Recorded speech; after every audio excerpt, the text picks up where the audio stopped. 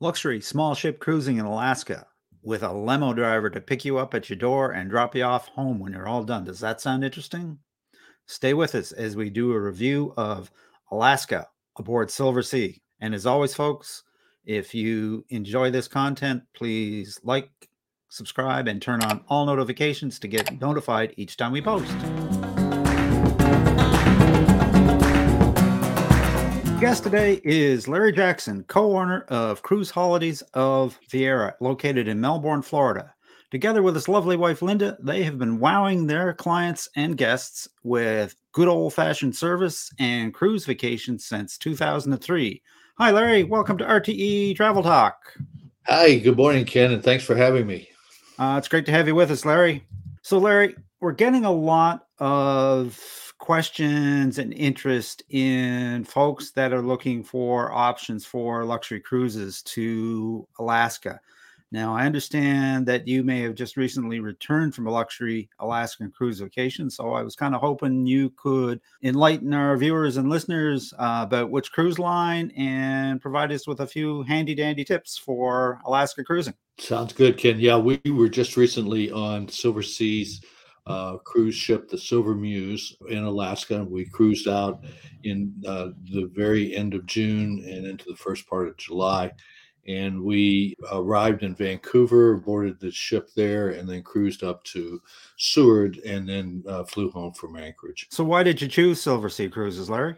Well, this was actually our fourth cruise on Silver Sea. The reason I picked this cruise for Alaska is because of the all-inclusive nature of what Silver Sea has put together.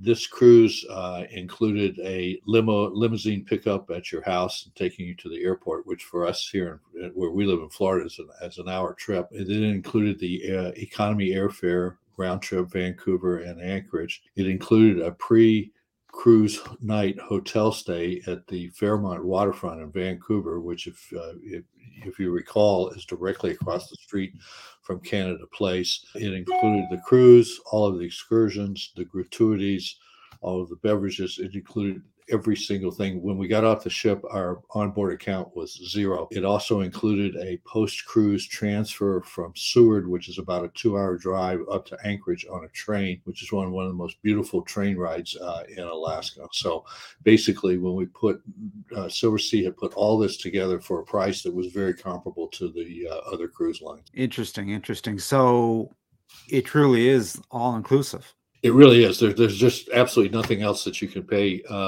Matter of fact, one of the things we did was we were hosting something called Distinctive Voyages, and this is a program that's provided by Travel Leaders Network, which is a consortium we belong to. And on certain voyages, everyone who books with a Travel Leaders Network travel advisor is eligible to take this Distinctive Voyages amenity, which includes a private excursion, a host, a travel advisor on board. And that's one of the reasons we picked this cruise was because of that. Tell us a little bit more about Silver Sea and the ship that we're on. How big? How many passengers? The Silver Muse has a passenger capacity of 596 passengers and a crew complement of, I believe, 326 crew members. So that makes for a much more intimate cruise. Yeah.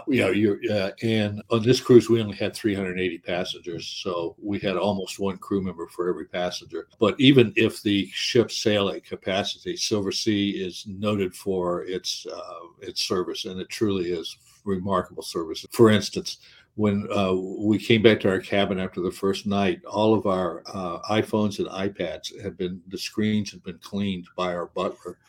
And he left us one of the little towel things that you clean devices with. The other thing about Silver Sea is the smallest cabin on the ship is 337 square feet. That's the entry level cabin, and that's an ocean view. There are no inside cabins, and 85% of all 90% of the cabins are balcony cabins. So that's roughly twice the size of a normal balcony cabin on a contemporary ship. And every suite comes with a butler. The butler, again, service. The butler one afternoon came by the cabin and said, "Would you like something for the afternoon snack?" And I said, "Sure. What do you got?" He said, "Well, how about caviar?" So about 20 minutes later, he brings 2 huge plates of caviar with the boiled eggs and the onions and all the condiments that go with caviar. And then he did that every afternoon from then on. The other thing on Silver Sea, almost all the specialty restaurants are included, so you don't have upcharges for that either. Back to the distinction voyages, one of the things we do is we do a drawing to give someone an onboard credit, and we gave them the onboard credit, but they couldn't figure out anything to spend it on because there just wasn't everything was so included. So well, that is really something for those folks that don't feel like they want to put their hand in their pocket, because sometimes in some of these other lines, not necessarily the luxury lines, you tend to get the feeling you're getting nickel and dimed every time they're asking you to put your hand in your pocket for this, that, or the other thing. So that's a definite better experience. So what type of passenger would we find on board a Silver Sea cruise, Larry? Is it, what's our demographic there? It's going to be an older crowd, obviously, but not ancient. I think a lot of people are hesitant to go on Silver Sea because they think it's going to be super snobby and there's going to be just a bunch of really rich people on there. That's definitely not the case. We saw pretty much the gambit. No children. And there are no children's programs. Ken, I think what we're seeing in the travel industry, or the cruise industry right now, is a move towards wanting to take smaller ships.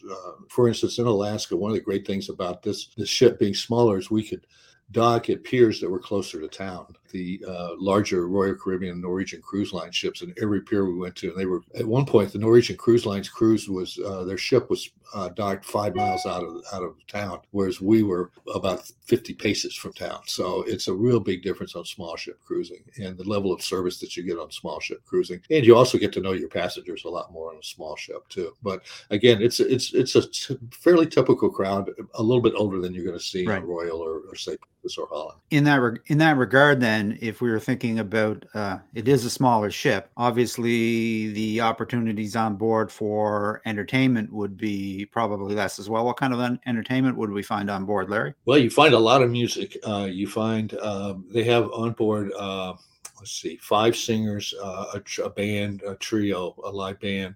The second night, they did one of the best Queen shows that I've ever seen. I mean, it was phenomenal. They do pretty much all the shows that you would see, live shows that you would see on board any of the other ships. But there's music in all the lounges from about 5 o'clock until around midnight. I guess the number one thing about Silver Sea is that there's not a lot of late night entertainment like discos and things like that. They had trivia, they had bingo, they had all of the things that you see on the other ships. One thing you have to remember about Alaska, being a port intensive cruise, there's not a lot of time for anything to do on board the ship. So most of your time is focused on your excursions. On that, tell us about your itinerary in the ports of call. As I said, we went to Vancouver. We could not board the ship until 2 o'clock because they're doing extra cleaning, 2 o'clock in the afternoon because they're doing extra cleaning for COVID. But Silver Sea provided breakfast and lunch for our guests at the Fairmont while they were waiting to get on board the ship. Cruised out, you spend the first night out of Vancouver at sea, but you're in the inside passage, so it's the next day we went to Ketchikan, and that's where we did our private excursion. We had 19 people on board. Those were the people in our excursion. We went out to a place called George Bay Fishing Lodge, and we had a Dungeness crab luncheon. All the Dungeness crab we could eat. I mean, they just keep pouring it on the table, and our guests said it was probably the best crab they'd ever had. We also went to the Southeastern Alaska Exploration Center, which is run by the Tlingit Indians in Ketchikan. They have a large reservation there called Saxman Village, and so they showed us their dances. They took us on a tour of their museum, showing us how the Tlingit Indians lived pre having exposure to the white man. So that was all we had our own buses and private excursions. Then the next day we were off to Juneau. Juneau's the capital of Alaska. It's the only state capital that you cannot drive to. You can only fly into it or take a ship into it. Excursion there that everyone really liked. Again, all included. When Silver Seas has included excursions, it's not like 1 or 2 bus trips around town. It's like 14 or 15 different excursions to choose from. Very expensive excursions. It's not just the run of the mill. But the big hit there was the Iditarod camp, where you go and see the Huskies that do the sled mushing in the Iditarod race every year in Canada.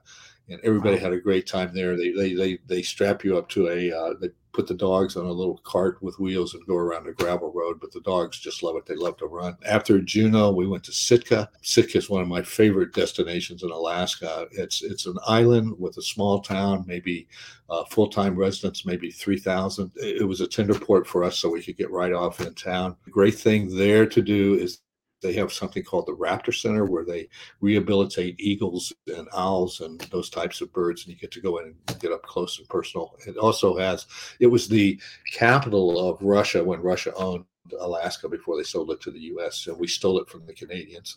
So I don't know how they got away with it.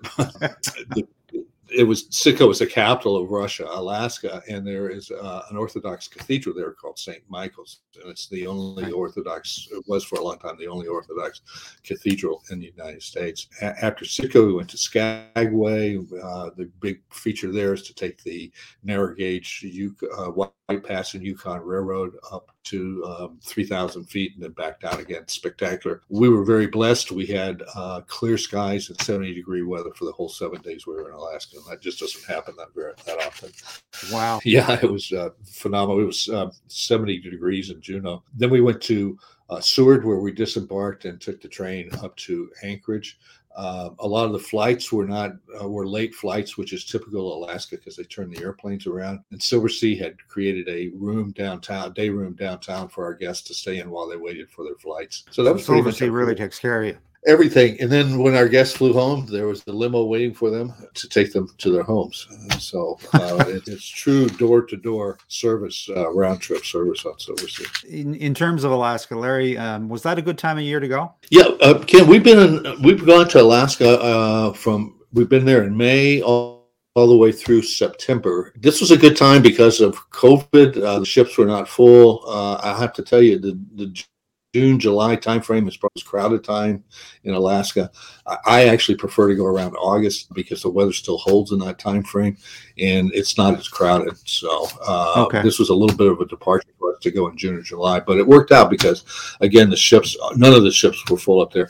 So, Larry, do you have any particular advice for cruisers looking to do Alaska either this year or next? Yeah, my tip is book now. Again, next year, I think we're going to see another strong demand for Alaska. We're moving more and more ships up there. We're building more and more piers, but the good cabins, the good prices are going to go very fast. So I'm really urging people to start booking their Alaska for next summer right now and make your deposits, and then you won't be paying for it until late next year anyway. Yeah. So get started right now and go see your travel advisor and learn all the different things there are to do in Alaska. Well, Larry, that's absolutely great information. If folks want to find out more about that, what's the best way to get hold of you? Okay, you can call us at 321-242-1331. If we're not in, we got a great answering machine. Our website's available, just cruisin' with no G, just cruisin' Viera, Viera.com. And there's a place there to request information or to send us an email and we'll get right back to you. We believe in service just the way Silversea does, and so we try to deliver the same level of service that they do. Perfect.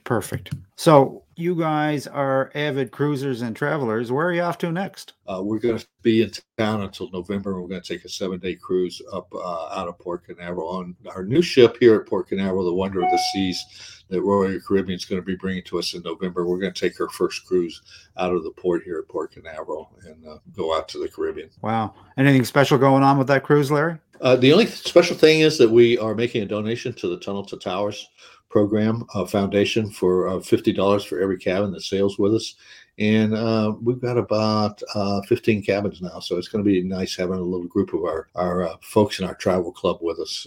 Excellent. Sounds like fun and basically a brand new ship to boot. Yes, exactly. And interesting ship, Ken. She was developed for the Chinese market. And then they, of course, with the shutdown and everything, they decided not to send her to China. So she's got some things on board that are kind of unique for a Royal Caribbean ship, such as a High Rollers casino lounge, which you guys are used to in Canada at your casinos, but we don't see that very often on cruise ships. Well. You will have to have you back after that cruise in November to Yeah, regale we'll us with talk your about exploits it. on board the Wonder of the Seas. Yeah, so we're looking forward to that. All right, my friend. Well, that's absolutely great information. I'll leave those links in the description for those folks that might like to reach out to you about a cruise or cruisification. But until that time, I'm just going to wish you and Linda safe and happy cruising. May the wind always be at your back. And I hope to see you on the Lido deck real soon. I hope so too, Ken. Thank you so much. Take care. Bye. Bye-bye. And that about wraps things up for today, folks. A very special thanks to my guest, Larry Jackson of Cruise Holidays of Viera.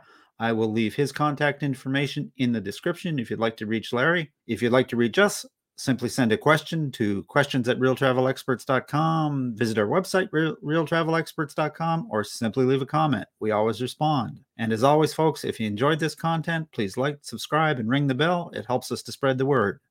So until next time, happy travels.